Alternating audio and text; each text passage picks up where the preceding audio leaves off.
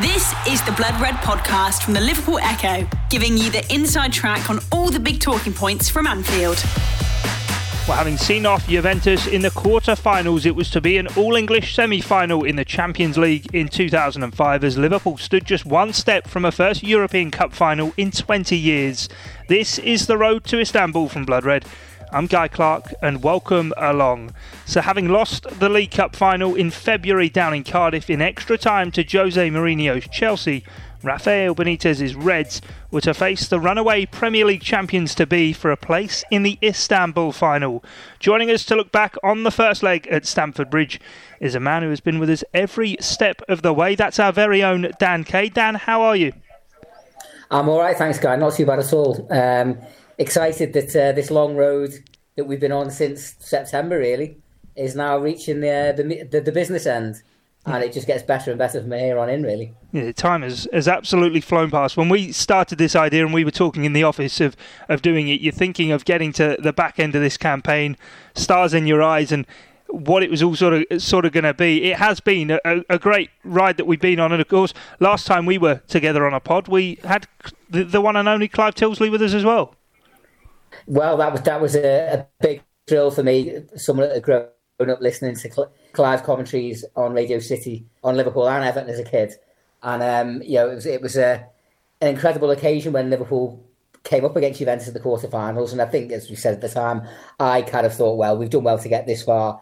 Anything beyond there is a bonus. But Liverpool deservedly knocked out the Italian champions over 2 games and found ourselves 180 minutes away from the unthinkable prospect of a European Cup final in Istanbul. But standing in our path were an all-conquering Chelsea side who, in their first season under Jose Mourinho, having kind of, it wasn't the Chelsea I grew up with. First season I was watching football, Chelsea had only just been promoted back to the First Division in 84, and I remember them going down again in 88.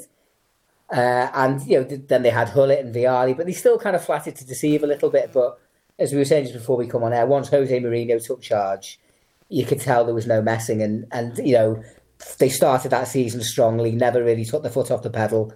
We're always looking likely to win the league. And, I don't know what the bookies' odds were, but they must have been huge favourites going into this tie, and rightly so. But Liverpool in Europe is always good at throwing a curveball into the mix, and that's exactly what happened. Yeah, certainly. Just looking sort of domestically, as you said about Chelsea, they'd won that first piece of silverware, the League Cup final against Liverpool, of course, in extra time down at the Millennium Stadium. But they were 11 points clear of second-placed Arsenal with just 4 games to go. So for all intents and purposes, they were about to be crowned champions, I think for the first time in 50 years, in fact, in their club history, to take the league title. And they were on the verge of doing that, and having only conceded 13 goals in their 34 league matches. As you say, it was an all-conquering side that Jose Mourinho was building. Absolutely, and they did clinch the title in the weekend in between the first and second legs. They went to Bolton and won 2-0 with 2 goals from Frank Lampard.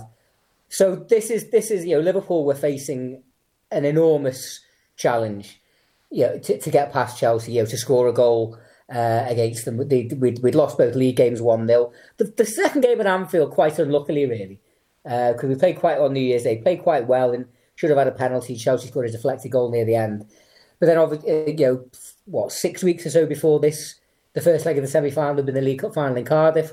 And again, Liverpool had competed well, scored a goal this time, had led for 75 odd minutes before Steven Gerrard's unfortunate own goal. And Chelsea went on to win it in extra time. So I wouldn't necessarily there was a feeling of trepidation.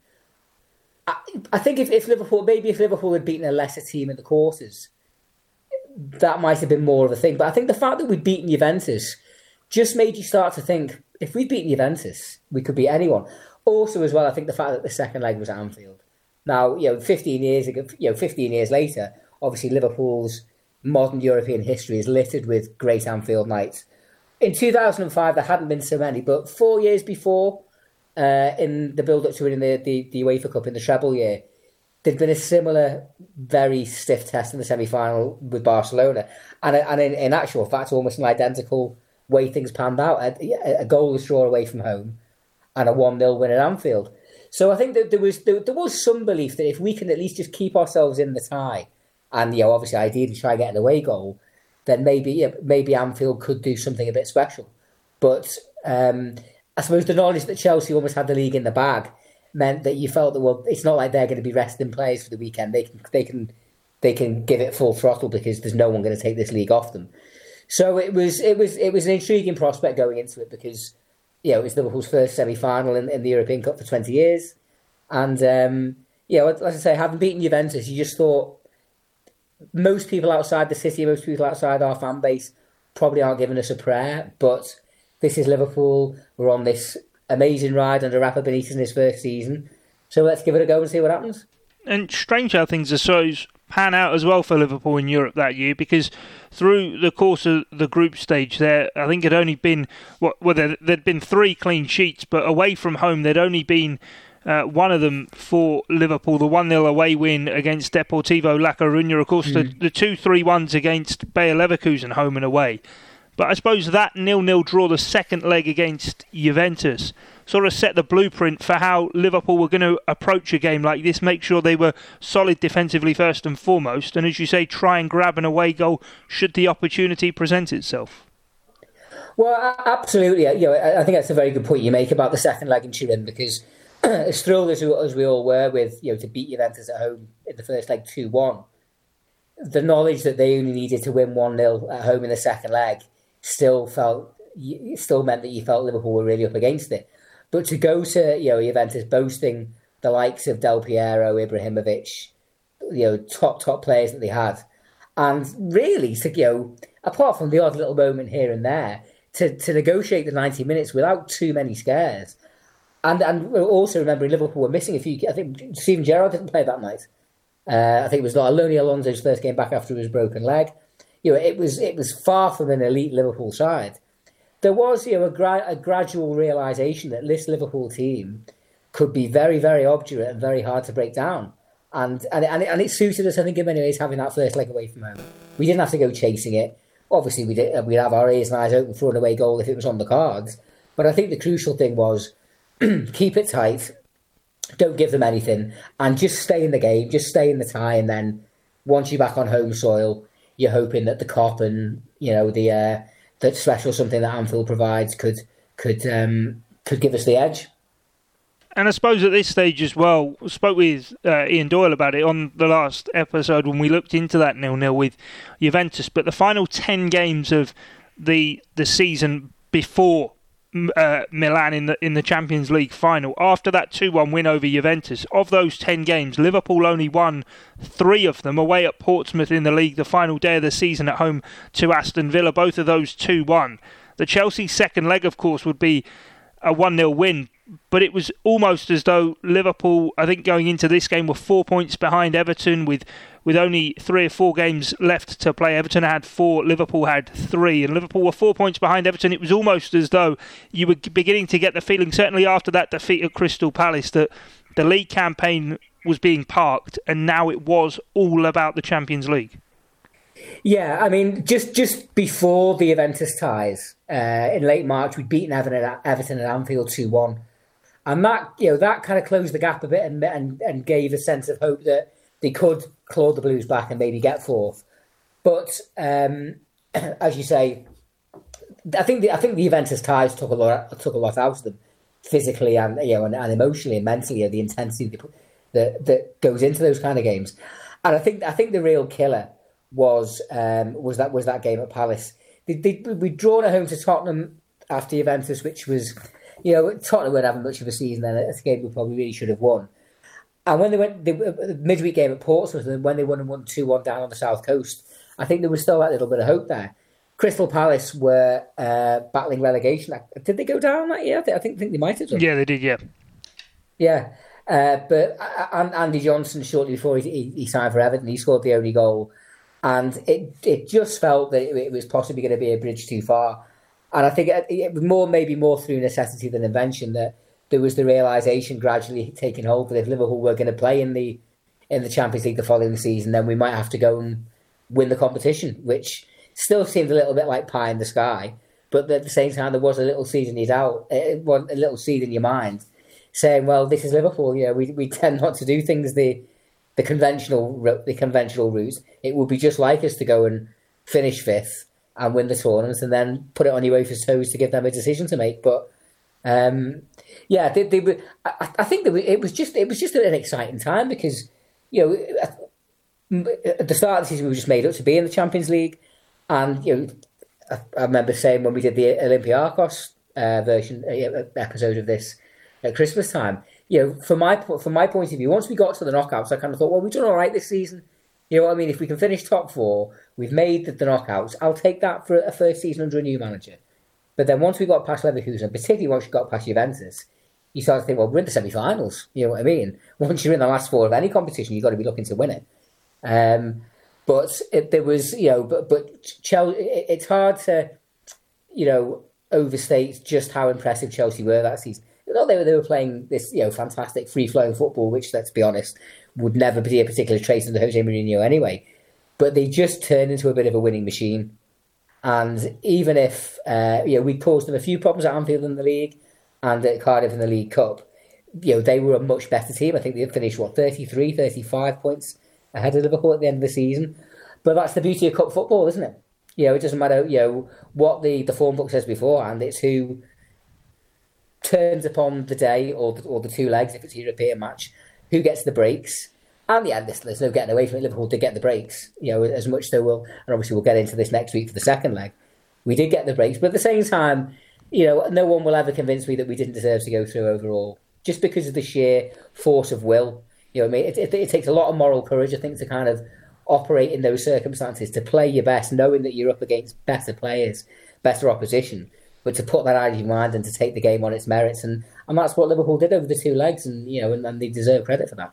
Yeah, looking at the league table, 31 points was the gap in the league when the sides met for the first leg. Actually, looking at the end of the season, Dan, if my maths is right, it was a 37-point gap. 37, that sounds right, yeah. Between Liverpool, who obviously finished in fifth, and Chelsea, the league champions. But also with Mourinho and certainly Liverpool, you got that feeling this was really when that rivalry was beginning to brew. I think certainly off the back of that League Cup final when Mourinho shushed the Liverpool fans and was really sort of getting into it all, and that he was sort of in his element at that time. This was, of course, when the British press absolutely adored Jose Mourinho, a far cry from where we are these days. But as well with this Chelsea team, they were always, when you think of Mourinho in that first year, you think of Makelele and Thiago in the midfield, Lampard having licence to roam with Robben and Duff wide of Didier Drogba. But for Liverpool, he always seemed to have a plan up his sleeve, playing Kezman in the League Cup final. In this game, Kezman comes off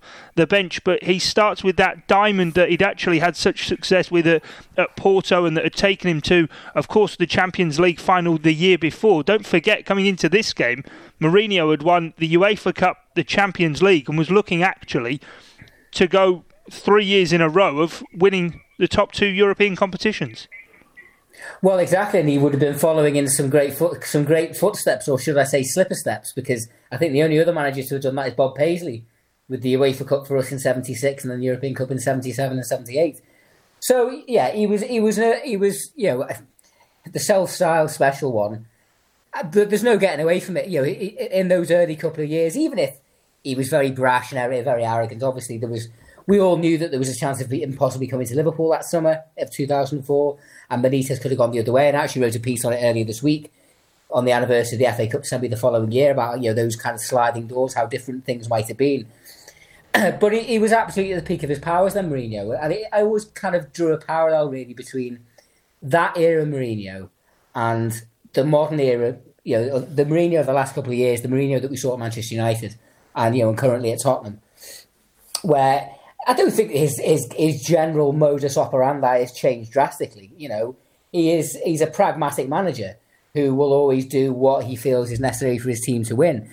But the thing that always struck me, particularly in recent times about his time at United, was that everything seemed so joyless, everything seemed so miserable. Whereas even if at this time at Chelsea, right, he wasn't playing. It wasn't free-flowing attacking football. He wasn't going to batter every team 5-0 every week. But he seemed to buy into it, what he was doing, and all his players seemed to, in a way that hasn't really seemed to be the case since then. Now you could argue that the game's evolved since then. The the arrival of more progressive managers, possibly like Jurgen Klopp and Pep Guardiola, with more belief in expansive, progressive footballers, has changed the landscape. And you can make a case to say that Mourinho's kind of really failed to reinvent himself again. But at this stage, he has, whatever the scenario was put in front of him, he was very good at finding a tactical solution around it, even if it involved. Was it the quarterfinals or the last 16 against Bayern Munich when he'd said something and it got like a touchline ban, hadn't he? And didn't he hide inside a laundry basket or something so he could get in there? Yeah, it was the team talk, which was a bit naughty, but at the same time you kind of thought he's a case him, isn't he? And if obviously the shushing thing in the League Cup, in many ways he very much went against the grain with us. But there was a kind of grudging respect there, I think, which maybe kind of eroded a bit over time. The Blood Red Podcast from the Liverpool Echo. Obviously, it was the last 16 they played away at Barcelona in the Nou Camp, and he had to do with the referee Anders Frisk, who I believe obviously then retired due to the abuse he ended up having come his way. It was an awful sort of state of affairs, but that was Mourinho. That was the power he engendered, that he could create that collective. I think John Terry's actually been speaking about it this week in how it was a siege mentality even within the club, that he would create these conflicts, that the squad would just rally together. He'd go out in front of the press smiling and being charming. I remember, I think it would have only been a year or so later when there was a bird flu pandemic, obviously not to the extent that we've had with the current situation we're in, but Jose Mourinho saying he was more worried about bird flu than he was Manchester United in the title race. And it was these lines he was throwing away and feeding to journalists that had people just sitting with... He had them in the palm of his hands. And it was really, I think, when Jurgen Klopp came along and he sort of invigorated that idea with a manager being bubbly and bright with the press, which Jurgen Klopp isn't always, but he is a lot of the time, and that goes a long way to having that perception that your side are actually one that people and the neutrals can get on board with and quite like, because the manager's quite affable, whereas Mourinho now has gone sort of the complete other way, I suppose. Yeah, and I think even though I don't think anyone could even try to compare, Klopp's teams with even the early Mourinho teams, which obviously were very successful. But I do think that the public bought into Mourinho a little bit more earlier on, because he had that little bit of a cheeky glint in his eye. He had that kind of sense of his, a slight sense of his own ridiculousness. But he obviously took it seriously, and people bought into it. And I don't know what happened to change that down. He obviously had a second spell at Chelsea. There was that run-in with the female physio, wasn't it? And I guess when you're successful, when you set the bar as high as what he did, and you're so consistently successful, I suppose it's like a drug, isn't it? And you've got to keep pushing it higher and higher to get the same kind of hit. And, there's no getting away from it. He did give a lot to the English game. And there is a part of me, I suppose, that would like to see him kind of get his mojo back a little bit and have that little bit of a cheeky grin on his face. Whereas there just seemed to be, it's in the last 4 or 5 years, just more of a kind of nastier, more cynical edge to him. And listen, he was always kind of, quite cynical in his general setup. But it just, the phrase I always come back to is joyless. You watch Manchester United when he was there, and it was, the players weren't enjoying it, the manager weren't enjoying it. And at the end of the day, football is about enjoyment now. And I think this current era under Jurgen Klopp is proof of that. All right, it has started to result in trophies, and obviously that's important. But I remember us saying many times on the road to Madrid last year, it's about the journey as well. And I think at this stage, Chelsea and Mourinho were very much enjoying their journey in the same way that Liverpool were under Rafa. And obviously expectations were different, because obviously Chelsea didn't just have Mourinho and at the time arguably the best manager in Europe, best manager in the world, but obviously enormous money as well. So they could buy the top players, they could buy everything they wanted. Whereas Rafa didn't have that. Which I suppose, you talk about Mourinho's siege mentality. I suppose that gave Liverpool a certain kind of edge to it as well. Not that it was not quite like a Robin Hood type scenario. We were complete paupers, but they were not operating in the same financial stratosphere as Chelsea. So to be able to compete with them, at the top table of European football, you do get the feeling that certainly amongst the supporters in the ground, and maybe even in the dressing room, Rafa was saying to them, well, we shouldn't really have a chance against these, but we do. And it's that same principle of siege mentality that let's show them. No one's given us a prayer here, but we've got something about us and we can maybe surprise a few people. And that's very much what Liverpool did, because I'm sure most people thought, however much respect Liverpool had got for beating Juventus over 2 legs, that Chelsea would at least be able to get themselves something to take to Anfield. And they weren't able to, although they very much should have done, because they had not many chances, but one chance in particular for Frank Lampard quite early in the first half. That feels very much like a real key moment in the match. Liverpool had started quite well. I think John Arne Riise had an early chance that was blocked, and then Peter Cech made a very, very good save from a kind of flick header from Milan Baros. This was all first half, but the big moment in the first leg, and arguably in the whole tie, was round about the 20-25 minute mark in the first half, when Chelsea on the attack, I think a ball comes from right to left, it's headed back across, and Frank Lampard, 8 to 10 yards out, free shot really, centre of the goal, and he blasted over in front of the away Liverpool supporters in the old shed end at Stamford Bridge. It's hard not to feel that if Chelsea hadn't got their noses in front at that stage, that early in the tie, things might have been very different. But they didn't. And, and the longer the game went on, at 0-0, as the game wore into the second half, you could obviously sense Chelsea's frustration growing, that, they would have, I'm sure all their supporters would have been expecting, well, we want at least 1 or 2-0 to take to Anfield. And we've had this ourselves when we're at home in the first leg, and you do feel your anxiety starting to rise, and kind of like, well, all right, we've got a clean sheet, which is important.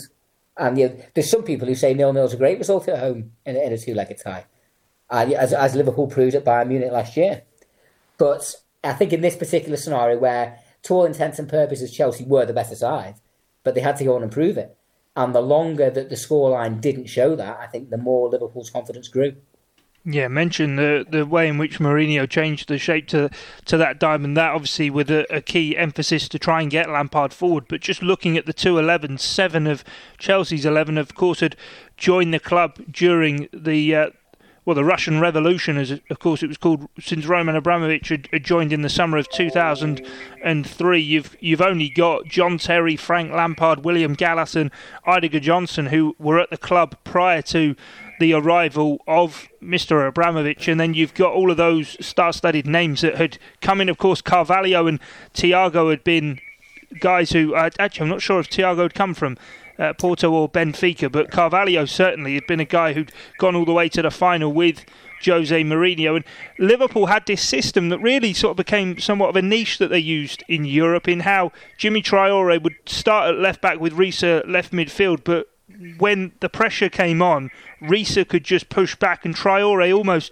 slotting across like somewhat of a mix between a centre-half and a left-back, and it just sort of solidified what Liverpool had defensively. And Luis Garcia, of course, trying to offer the support off of Milan Baros, who, having Djibril Cissé coming on later on in games, but Cissé obviously having got that broken leg at Blackburn, a lot was then left on the shoulders of Baros, who perhaps didn't get the goals that the run through this season perhaps merit that we talk about him. But I suppose his contribution does somewhat go under the radar. It does very much so. And, in some ways it was a thankless task leading the line for that side, because, clearly it was not exactly a stellar squad. And Rafa Benitez had to kind of organise it and set it up in the most effective way that he could to get results. And to his mind, with his preferred way of playing and the tactics he uses, that was to be, to do what sometimes be 4, even 5 at the back, soak up the pressure and use the pace. And he did have pace. He was good, always a very willing runner, Barros. I always kind of felt he was one of those kind of players where you need. I was there for his debut. His first appearance for Liverpool was in the Nou Camp, a 0-0 Champions League group stage draw in 2002, and I remember him going on a big, mad, long kind of diagonal run, almost from the dugouts right into the penalty area, and then all of us screaming up at the gods, get your head up, because he was very much a kind of head down and try and burrow his way through Merchant. But he had, particularly as we'll get on to show, in the second leg of this and the final, some really, a very strong impact. It was his break into the penalty area that should have won the penalty and the red card for Peter Cech, but ultimately led to the ghost goal, which obviously we'll go into in some detail next week, which I'm looking forward to. But to me, arguably his best touch in a Liverpool shirt, and one that very, very rarely gets mentioned, is the clever little back heel in the move that led to the equaliser in Istanbul from Jamie Carragher's little ball. He's got his back to goal. He just nudged it into Gerrard's path, which he obviously raced onto and was walked down by Rino Gattuso. So, he's never going to feature in anybody's all-time greatest Liverpool 11s. But Milan Baros, he started this season as, I think he'd been the leading scorer in Euro 2004. And he was, he was renowned as one of the best young players in Europe at the time. You could argue that he maybe never quite went on to fulfil that potential. But he's got himself a European Cup winner's medal, and there's plenty of better players that would probably give the right arm for that.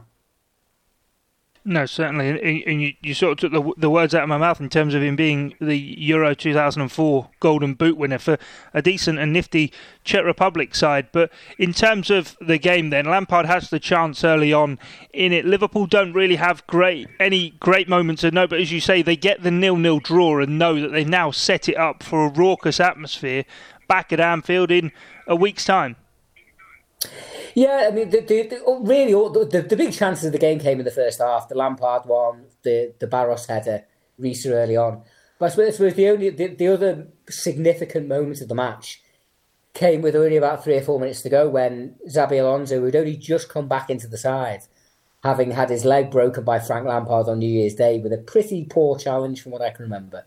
It was quite near to me in the ground that day, and I remember being quite cross about it. With literally 2 or 3 minutes to go, and Chelsea obviously pushing for a goal, he was judged to have fouled Eidur Gudjohnsen and brought him down, and the referee gave a yellow card which ruled him out of the second leg. Now at the time that did feel quite a significant blow, because obviously Alonso, even though it was his first season, it was clear he was one of our best players and one of our best passers of the ball. It also felt really just quite cruel as well, the fact that he'd already missed virtually half the season because of a not particularly nice challenge from a Chelsea player. And now a bit of what most Liverpool fans I think felt was a bit of gamesmanship on the part of Gudjohnsen by going down very easy to win the foul, had basically ruled out one of our key players for that second leg. So that just put a slight little fly in the ointment as to what otherwise would you'd be quite jubilant really, coming out of the first leg of a semi-final 0-0, knowing that you just got to win a game on your home ground to go through. So that added an extra bit of spice into it, obviously for the second leg, and obviously there was a lovely bit of poetic irony or justice really in the closing stages of that second leg, as we'll get to. It was Mr. Gudjohnsen that was responsible for one of the key moments for it. But by and large, I think everybody was delighted and really, really excited now that we had a league game on the Saturday against Middlesbrough at Anfield. And then on Tuesday night, which I think I'm right in saying was also General Election Day, we were all going to turn up to Anfield and scream and shout and see if by sheer force of will we could get Liverpool to Istanbul. Yeah. And 15 years on, I still can't believe it happened, to be honest. No, and we'll get to that. Just 6 days later, of course, Chelsea would go to Anfield. You mentioned Alonso being suspended. Of course, a Jose Mourinho player in Eidur Gudjohnsen wouldn't have known that Xabi Alonso was treading that tightrope. You can bet with the preparation that went in from Mourinho's men. But of course, they would then come to Anfield 6 days later. Liverpool just one step away from the final in Istanbul. We'll be back to look ahead to that one in 6 days' time. Until next time, though, here from us on the road to Istanbul and the Blood Red channel, thanks for your time and your company. But bye for now. You've been listening to the Blood Red podcast from the Liverpool Echo.